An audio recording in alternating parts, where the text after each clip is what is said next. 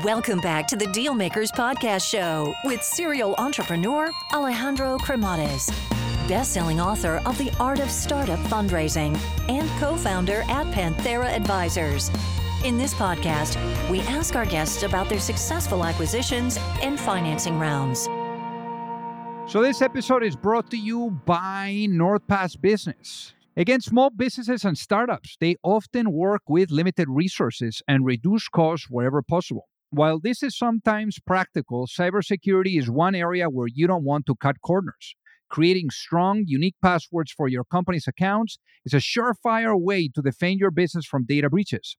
However, with the number of personal and work logins we use daily, it's very easy to get password fatigue, leading to reusing the same passwords across accounts. So NordPass Business is a powerful password manager for organizations that removes the difficulty of generating and remembering strong passwords for you and your colleagues. Additionally, it allows for you to integrate single sign-on with your company's Google Workspace accounts and effortlessly create groups to share sensitive information across teams and projects. So see NordPass Business in action now with a 3-month free trial by going to nordpass.com/Panthera and use the code Panthera. This episode is brought to you by Basecamp. So Basecamp is a project management and team communication application that has been around for about 18 years, and it's used by thousands of companies today. Basecamp is all about simplicity. It is designed to give you and your team the tools you need to get work done. They have message boards, to-dos, file storage, chat calendar, and much more. Basecamp is built to help you in getting out of your way and let you focus on what matters.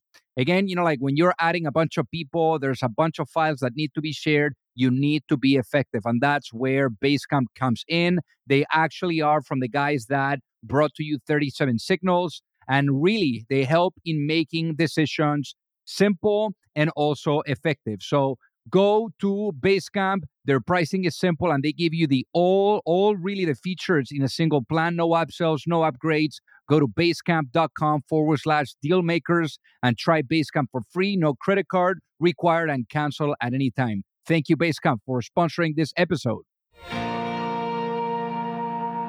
Alrighty, hello everyone, and welcome to the Dealmaker Show. So today we have a very exciting founder, a founder that really understands, what building and scaling a company, is and the full cycle. He's been on both sides of the table, also an investment banker, you name it. So he's been around the block. So I think that we're going to find this episode very inspiring. So without further ado, let's welcome our guest today, Eric Satz. Welcome to the show. Alejandro, great to be here. Thanks for having me. So let's do a little of a walk through memory lane, Eric. So how was life growing up in a place like Cleveland, Ohio? Well, it's interesting. I wish I could say I grew up on the Mistake by the Lake, but I didn't. I was born in Cleveland. My dad was in the service, and my mom was in school to become a dietitian, and then we quickly relocated to Anchorage, Alaska, where my sister was born. My only memories of Anchorage really are picture driven.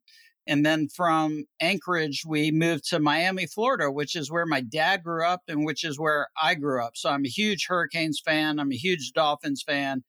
It's been difficult to be fans of both of those teams over the last basically 30 years. But we can still be hopeful. And, so growing up in Miami was fantastic.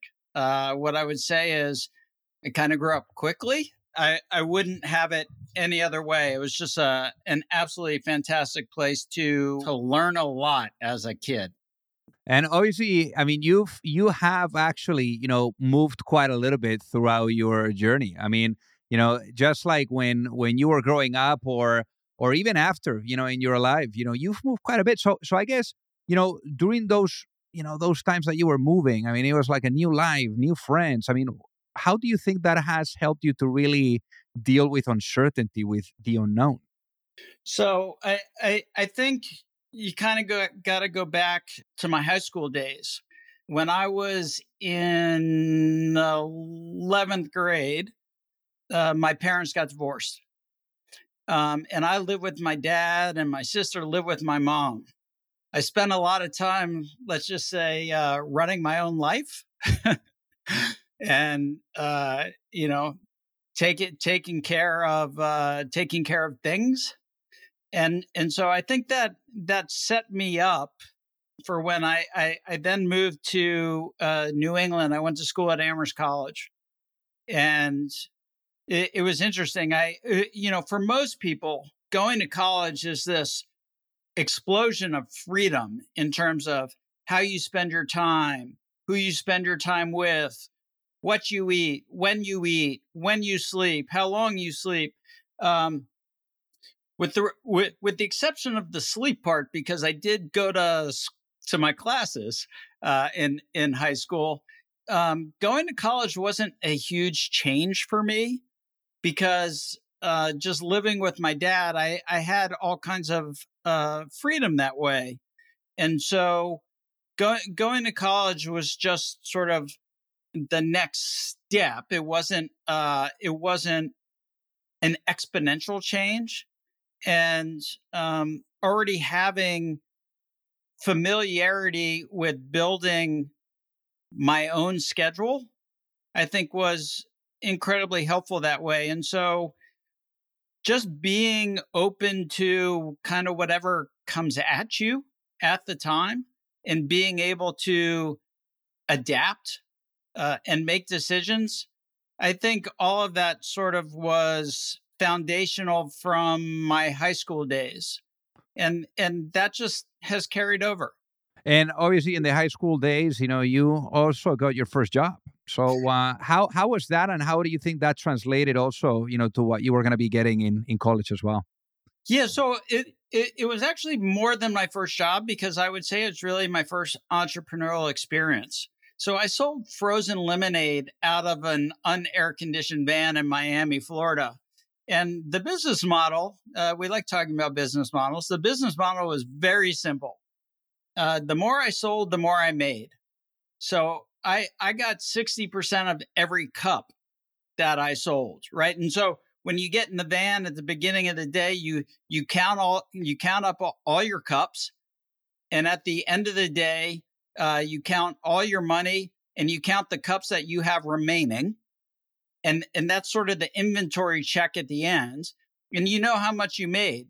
And so I would go out in this van and I would have to play with the route, driving all over Miami, right? Trying to understand what the most profitable route would be. And of course, I like to optimize. And so I would always look for that route, which would allow me to sell out all my cups in the shortest period of time. I didn't want to stay in the unair conditioned van for any longer than I needed to. But then, in terms of translating that to college, I bought the college newspaper distribution business for the New York Times and the Boston Globe when I got to Amherst. And, kind of the same thing, getting out in front of the Amherst community and selling the newspaper. In fact, my wife says that's how she met me. I don't remember that. We actually didn't, quote unquote, meet until later when we were living in New York, and we met on an airplane. And thank goodness she didn't really get to know me when we were in college. That definitely worked in my favor. So, going to college, I built this newspaper business, and then that translates for me anyway into going to Wall Street in New York City in the early 90s. And that's sort of the initial progression of my career, if you will. Now that's an interesting, combo that you had going on too, because when you were in New York and you were an investment banker, you also had your own coffee shop. I mean, that's quite a combination. Well, to be fair, I actually left investment banking to start my coffee shop. Okay. But when I was an investment banker, I found the inspiration for the coffee business. There were these three guys who had moved from Seattle to New York, and this was before Starbucks was in New York City. This was before coffee really took off like we know it today. And these three guys had moved from Seattle to New York, and they opened a small coffee bar across from DLJ 140 Broadway downtown, which is where DLJ was initially. Now they're Midtown. And I would go in at least twice a day to get coffee. And at one point, and I got to know the guys, and at one point they said, "Hey, can you help us understand what's going on with our finances?" And the long story short is their finances were a mess, but I had I had the coffee bug. And so I went out to Seattle, and I actually met the owners of a business called Caravali Coffee. And Caravali Coffee had been the wholesale division of Starbucks. And so when Howard Schultz bought Starbucks, there was this separation between the retail side and the wholesale side. And the folks who bought Caravali had the wholesale side. And so when I went out to Seattle, I met them, and I'm going to say they convinced me to go ahead and take the leap of faith. The convincing wasn't really hard, by the way, but they convinced me to go back to New York, quit my day job as an investment banker at 24 years old, and start a coffee bar in New York City and have them be my supplier. And so that was my entry into the coffee business. And Alejandro, that was also the first time I ever really failed at anything. And sort of within 18 months, I was closing I got all three things about retail wrong, Alejandro. Location. I got them all wrong. I had the wrong place. And as they say, you either succeed or you learn. So what was the lesson learned for you? I think the first lesson is what you just said, which is that you actually learn way more from failure. Oh yeah. Than you do from success. If you experience success early, you think you're so smart and you're so good and you know exactly how to do something. I think it completely skips over the role that luck and timing play in most people's and most corporations' success. And so that initial experience of just true failure had me step back and really analyze my decision-making process and where things didn't play out the way I expected it to play out. And so, I can Monday morning quarterback a whole lot of things. And I really think that first foray into true entrepreneurship, where I had raised money from other individuals and then to have to tell them that I lost it all, that really set me up for everything that came later. And to know that it is way harder than it looks, and if you by which I mean entrepreneurship is way harder than it looks.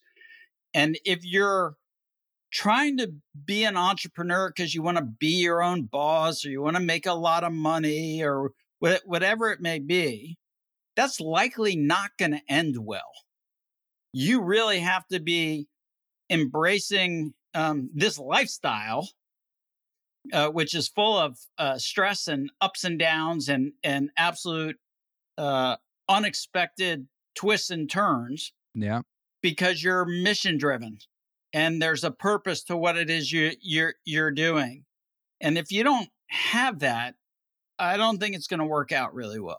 Yeah, it's definitely not like what you read on the magazines or what you see on the movies. That's for sure. Now, that's because, Alejandro, the things that we read in the magazines or see in the movies, that's like, 0.1% of all of entrepreneurship. Like, you got to the real movie is the grind. And the up and the down and the sideways and the unexpected. And I want to see that movie. Yeah, we would definitely both associate with that one. Now in your case, you definitely, obviously, you had this first experience, but then Curinex. So what happened there with Curinex?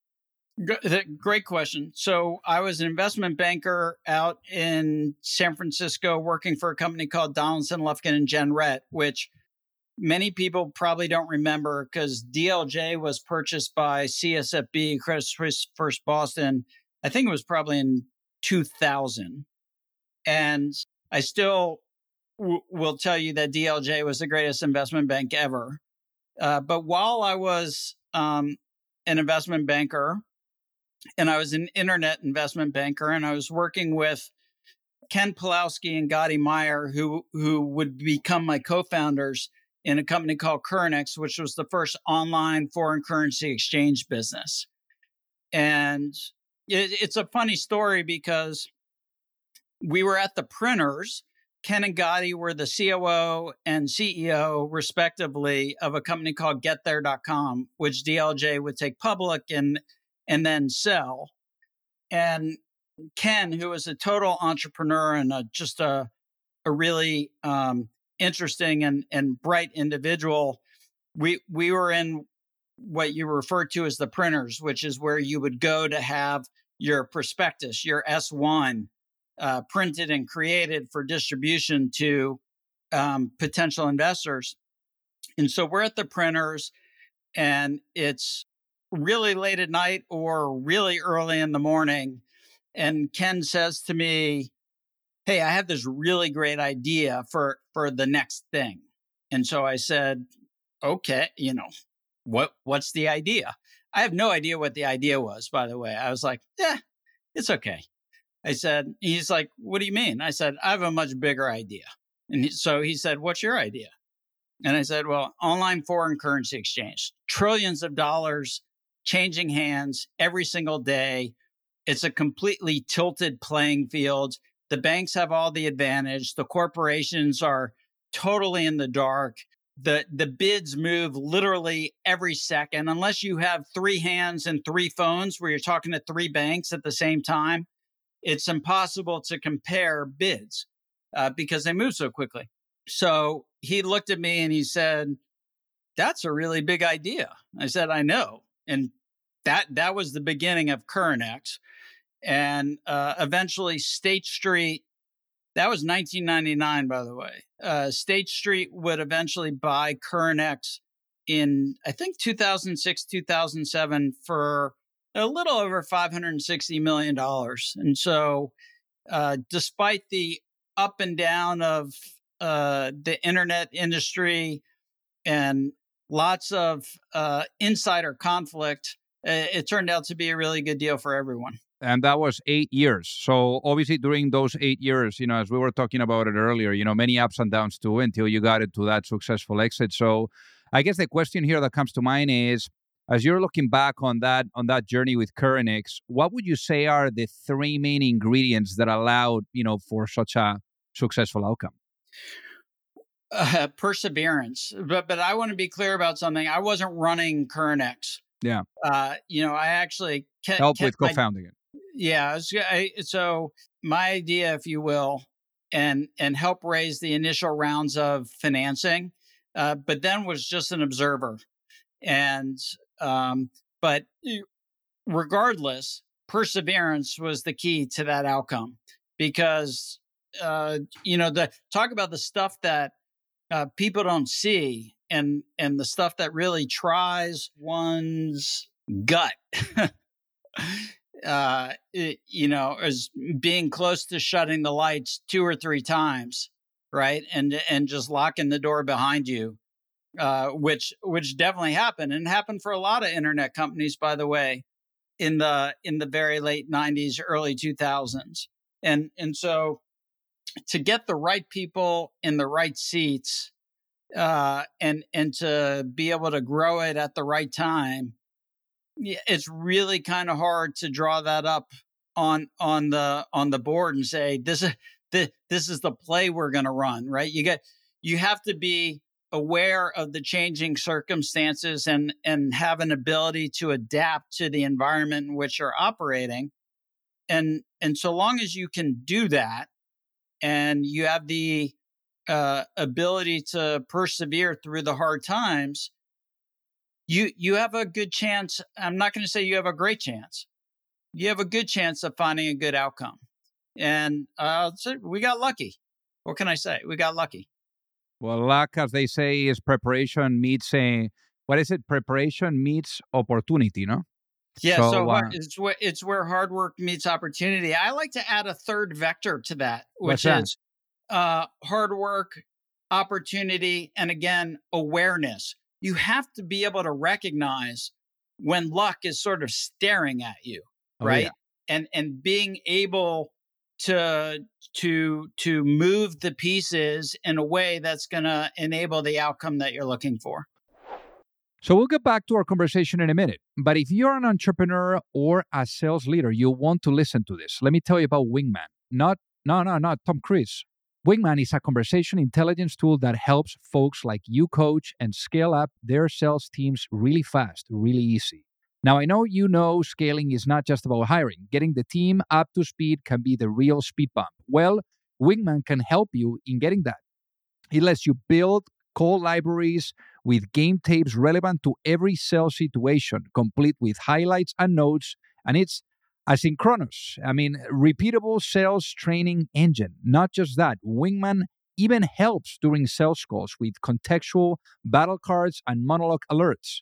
The great thing about Wingman is that it plays nice with all your existing tools like Salesforce, HubSpot, Zoom, Teams, and Google. It even syncs up with Slack so you don't have to log into your CRM all the time for deal updates. So head over to trywingman.com to give it a try. That is trywingman.com. It's just the Wingman your sales needs to really predictably beat revenue targets quarter after quarter. This episode is brought to you by Partner Hero, which provides customer service outsourcing that's built for the needs of scaling and high-growth startups. They offer flexible terms, fast onboarding, and the ability to scale teams quickly. Perfect for fast-growing business. I mean, let's face it, you're all startups. It's time for you to really stop trying to do absolutely everything. You need to get yourself out of the support inbox so you can actually focus on growing your business. So again, Partner Hero is flexible. They have quality assurance. They have offices around the world to really provide that help and support that you need. And if you're ready to bring in outside customer support help for your startup that feels like it's part of your existing team, then check out Partner Hero. Head over to partnerhero.com/dealmakers to book a free consultation with their solutions team and mention that you heard about Partner Hero from Dealmakers, and they'll waive the setup fee. So let's talk about also creating your luck, because in your case, you went to Nashville to create your luck. I did. So you go to Nashville and then you start the next company, which is Plum Good Food, and also you combine that tool with a venture capital firm. So I guess the question that I have here is, what did you do with Plum Good, and then how was that combination with the VC firm as well? Yeah, so the VC firm came at the end, but Plum Good was an online organic home grocery delivery business that we had built up to about a $5 million business. And, it was certainly new to Nashville, but having moved from San Francisco, where we were customers of Webvan and other fruit and vegetable box delivery businesses, none of that existed in Nashville. And one of the things that I understood about Webvan and Home Grocer, and for those who do remember Webvan and Home Grocer, you also know they imploded, famously so, because they're really logistics businesses. They're not technology businesses. And I had the benefit of having watched that prior to moving to Nashville and understanding that we were trying to build a distribution and a logistics business with groceries being the product that we were distributing. So we built that to about a $5 million business. Actually, it was voted greatest thing to happen in Nashville, which at the time, by the way, I don't think was that hard to do. Today, much harder. Nashville being a place that everyone recognizes, and not just as Music City and the healthcare capital world, but also now like Bachelorette Party Central.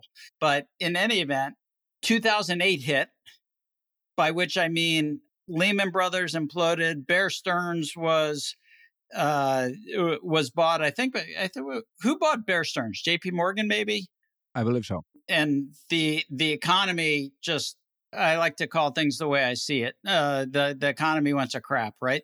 Yeah. And it was we got upside down, and people could no longer make this trade between time and money, which is required in the online grocery delivery business. Meaning, now all of a sudden, people who had been gainfully employed lost their jobs. They had time to go to the grocery store, and they didn't need to pay for home delivery, and they also didn't need to pay for organic food, which was certainly more expensive at the time. This is way before Amazon buys Whole Foods, right? And so in 2008, the market just tanks. Our we're literally losing 30% of our customer base month over month at the end of 2008. Wow. And so I make the decision to go ahead and shut Plum Good down and take what money we have left and redistribute back to the investor base, and just said, this is not going to work right now. I'm not sure it's ever going to work, but certainly not going to work right now. And so, if I really think about this, and I think about Coffee Bar, CurrentX, Plum Good home grocery online delivery business, and then Tennessee Community Ventures, which is the fund that comes after it. All of these things actually come together in what I'm doing at Alto, and how and why we created the business, and what our mission is, which is to unlock access to alternatives for all. And so there's a heavy retail component to that, because this is the end user, this is the consumer, the client's money, right? And they want to be able to talk to someone, or email with someone, or chat with someone. And you kind of learn that in the coffee business. You learn that in the grocery business. You don't learn that in investment banking. You don't learn that in venture capital.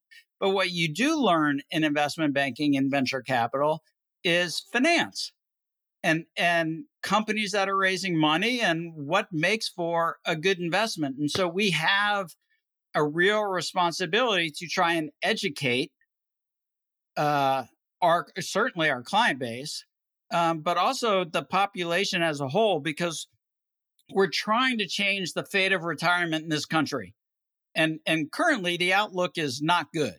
Like, tens of millions of people living in poverty by 2050. And so how do we change that? What can we do to help alter history as it looks today? And as they say, ideas, they take time to incubate. They're dormant, and you don't even know that they are there. So it sounds like for you, that incubation took many, many years, many different experiences, and as they say, institutional, transfer, right? So it's knowledge transfer, sorry. So meaning that you are learning something from a certain segment, and then from another one, and then it's like you're implementing them into a newer segment, right? Now, in your case, you were doing the VC firm after Plum Good, and then obviously it came Alto. At what point did the Alto concept or the initiative become so clear to you that it was time to go at it again and to execute on it? Yeah, so it was actually 2013. So I started TNCV, Tennessee Community Ventures, in 2010. And then in 2013, a funny thing happened, which is I opened my mail. So I open mail like once a quarter, maybe twice a year. Like, I hate it. And I was getting ready to invest alongside TNCV in a particular portfolio company.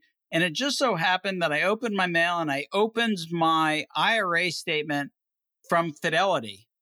And I had this light bulb moment, because I had first of all, I totally forgot that I had this account. And then when I looked at the balance, I was like, wow, this is the money I should be investing in these private portfolio companies. The reason being really twofold. The first is IRA savings is long-term money. Private company investing is a long-term game. And so from a duration matching standpoint, it made perfect sense that I would use IRA money that I shouldn't touch until I retire to invest in early stage companies that likely would not have an exit or achieve some form of liquidity for, on average, let's just call it 10 years. So that was point number one. Point number two was there are huge tax advantages to investing with retirement savings. And so if it's a traditional IRA or traditional SEP IRA, it's tax deferred. If it's a Roth IRA, it's tax free when it comes out because you've paid your taxes up front. And these are higher risk, higher reward type opportunities. And so if you're lucky enough to get it right, you have this huge tax advantage on the returns from your investment with your IRA. And so I connected those two things with what I was doing. And I literally went to Google. So the only problem was I didn't know if you could do that. I didn't know if you could invest your retirement savings in a private company. So I went to Google, and this is 2013, and I literally typed into the search box, invest IRA in private company. And Google said it was legal. It didn't just say it was legal. Like it returned a bunch of articles. I read the articles and it was like, okay, you can do this. So I called my financial advisor, who was at a larger brokerage firm, and I said, hey, this next investment I'm making, I'm going to make out of my retirement account. And he said, okay. And I said, well, I'm going to send you the routing number and the account number if you would just send it from my IRA account. And he said, no. And I said, what do you mean? He said, you can't make that investment from our platform. I said, why not? It's totally legal. And his response was basically, in a nutshell, yeah, but if you lose all your money, you're going to sue us, and we're not going to do any diligence or homework on this company. So you can't do it here. So I said, what do I do? He said, I don't know. Now, he has a complete conflict of interest because he wants me to keep my money with him at this firm. So I go back to Google, and this is where I discover the self-directed IRA industry. So long story short, Alejandro, it takes me like 10 weeks to make what should be a 10-minute investment. And so like any other entrepreneur with this personality disorder, I make 2 more of these investments. And the experience just gets worse. I use different custodians each time. I figured I had just chosen the wrong IRA custodian the first time to do this. It turns out it was a systemic issue, at which point I asked the age-old question, is this a large enough problem for me to solve? And it turns out we've got $30+ trillion sitting in retirement accounts today with a tiny percentage invested in alternative assets. And if you compare that percentage, probably less than 2%, to what high net worth individuals and professional institutional investors invest in alternative assets, that's going to range from, 20% to, if you're Yale's endowment, 80%.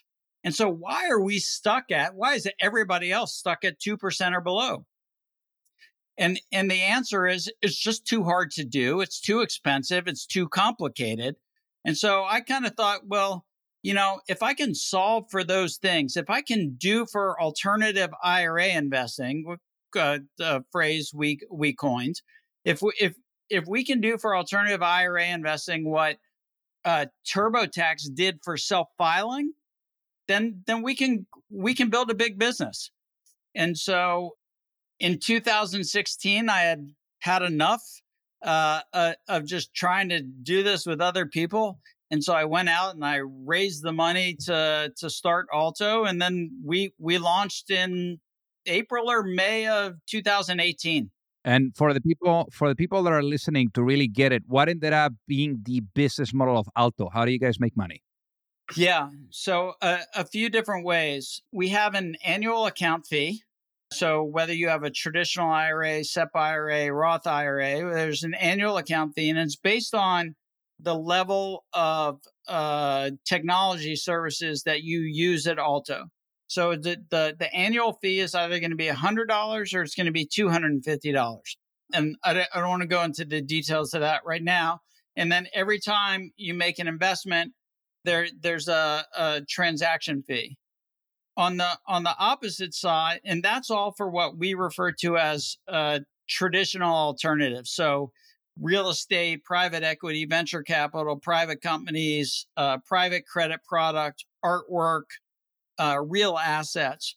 On the other side of the business is a crypto IRA business, and that does not have an account fee associated with it, but we do earn 1% per buy or sell.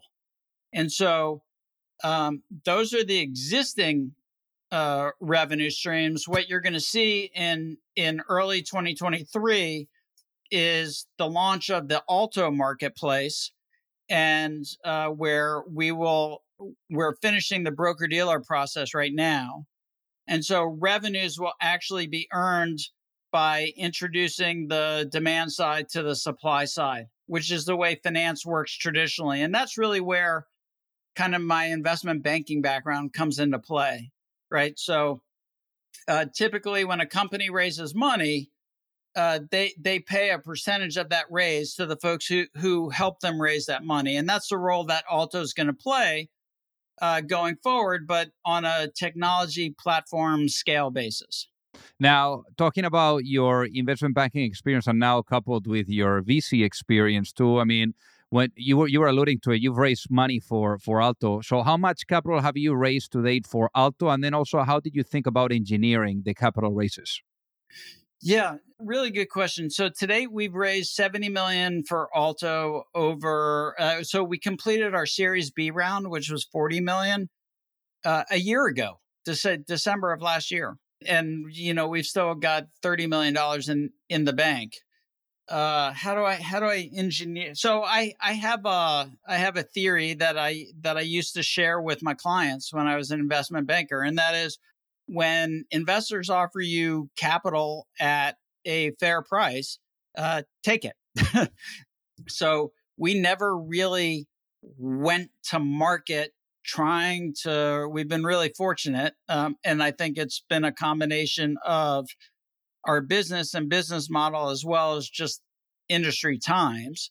But we never really went to market and in search of investors. It was sort of folks who were interested in what we were doing reached out, and they would express a desire to learn more and eventually express an interest to invest. And once that process began to snowball a little bit, then we would reach out to other investors in the community to seek additional participation. And that's how the rounds came together for us. I think a combination of lucky and in the right place at the right time with the right business, and certainly the overall industry dynamics and economy didn't hurt. So for the people that are listening, to get an understanding on the scope and size of Alto, I mean, anything that you can share in terms of number of employees or anything else that you feel comfortable sharing? Yeah, so we're just shy of 100 employees. We've got about 1.2 billion in assets under. We say assets under administration, not assets under management. We're not an asset manager. We're a custodian, and we've got about 30,000 clients. And then what I will tell you is that our team is completely distributed and remote. We're in, I think, 30 something states. And how do you go about the fully remote operation? Because, nowadays a lot of people are talking about like, oh my God, you need to be on the same room if you want to build culture. And I find that COVID, has really put a lot of perspective, on all of us. To really understand that that's possible, that the FaceTime thing, is not needed anymore as long as people are able to really, produce. So How did you guys go about really building culture around a remote workforce? I think culture is top down. It's not bottom up. And I think we were also fortunate in that we were only 20 something people at the time that COVID hit. And so we really grew up in this era of remote work.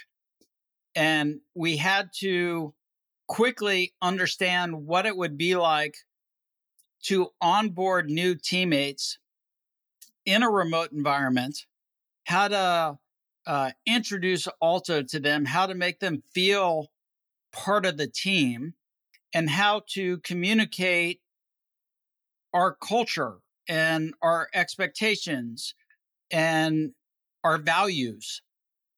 And so we were really fortunate that we began to do that when we were still a relatively small size.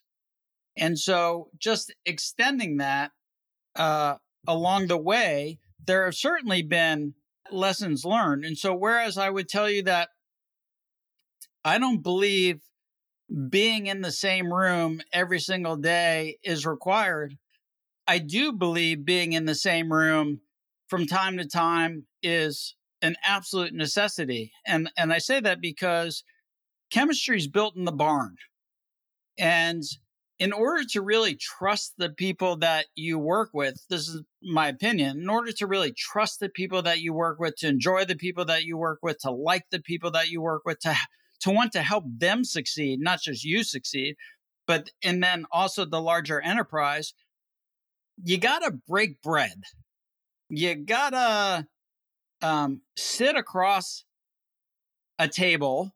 You got to be able to, I mean, Zoom is great. Don't get me wrong, right? It's better than a phone call, but it does not replace sharing a meal or being in the same room. And we see it all the time, this ability to get up to the whiteboard and just the exchange of ideas that can happen in real time in a room among a larger group of people than two people. It's just something that can't be recreated, in my opinion, via Zoom. And so we bring the leadership team to Nashville, which is where we're headquartered. We bring the leadership team to Nashville once a month. We bring teams to Nashville every quarter. And then twice a year, we have an all-company gathering.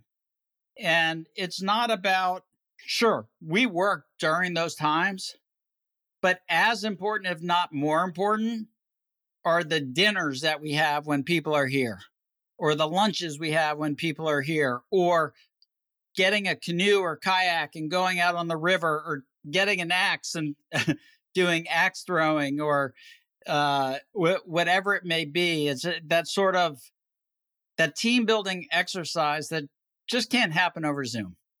And let me ask you this. If you were to go to sleep tonight, Eric, and you wake up in a world where the vision of Alto is fully realized, what does that world look like? Well, first of all, it means that every individual in America has the ability to choose what it is they want to do when they reach retirement age.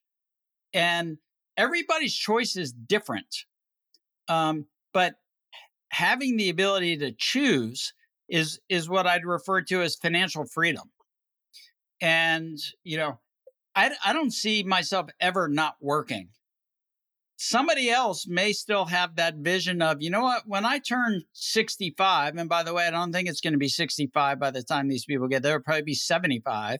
When I hit retirement, I want a lemonade with lots of ice and a chair on a patio. And that's great for that person. That's not what I want. But this ability to actually choose, right? To have help people achieve financial freedom, financial sustainability. That's our goal. That's our mission. And we believe that investing in alternative assets is one of those tools that can help you along that path. And I say that because portfolio diversification is this free tool available to all of us that has demonstrated higher returns with lower volatility. Now, for so long, alternative assets have been locked away for most people, and only the people who were high net worth individuals had a key to that closet.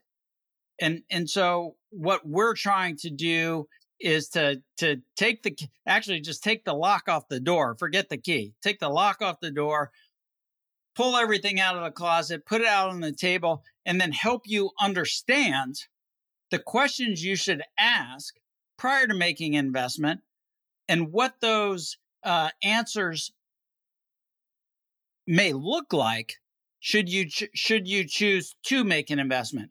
And again, what I find appealing from an investment standpoint, you may not like, and we all bring our own biases and experiences to bear. But actually, you started off this question with what I think is the single most important thing, which is, can you sleep well at night knowing you made X, Y, or Z investments? And if you can't, that's not a good investment for you. But if you can, then what happens, right? But you want to use a level of reasonableness in your own investment thinking and strategy. And it's our goal to help you figure that out. And you've obviously now been doing this for a while, building and scaling companies. So if I was to give you the opportunity, Eric, of going back in time, I put you into a time machine, and perhaps I put you, on that moment where you were thinking about getting into the venture world, like starting your own business. I mean, maybe like before the coffee shop, rodeo. And you had the opportunity of sitting down with that younger Eric and giving that younger Eric one piece of advice before launching a business. What would that be, and why, given what you know now? This is not new. And this isn't mine. This is me actually taking the advice of others that I have both listened to and read. And that is hire slowly and fire fast. I'm good at the fire fast part. I need to, I ought to have hired more slowly in key positions over time, no matter what the business. And I feel like I'm just now beginning to learn, not just learn it, but actually embrace it.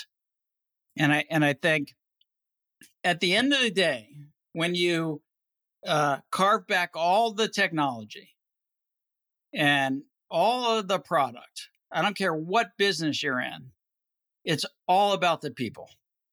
And so getting the people right means you're going to get the company right.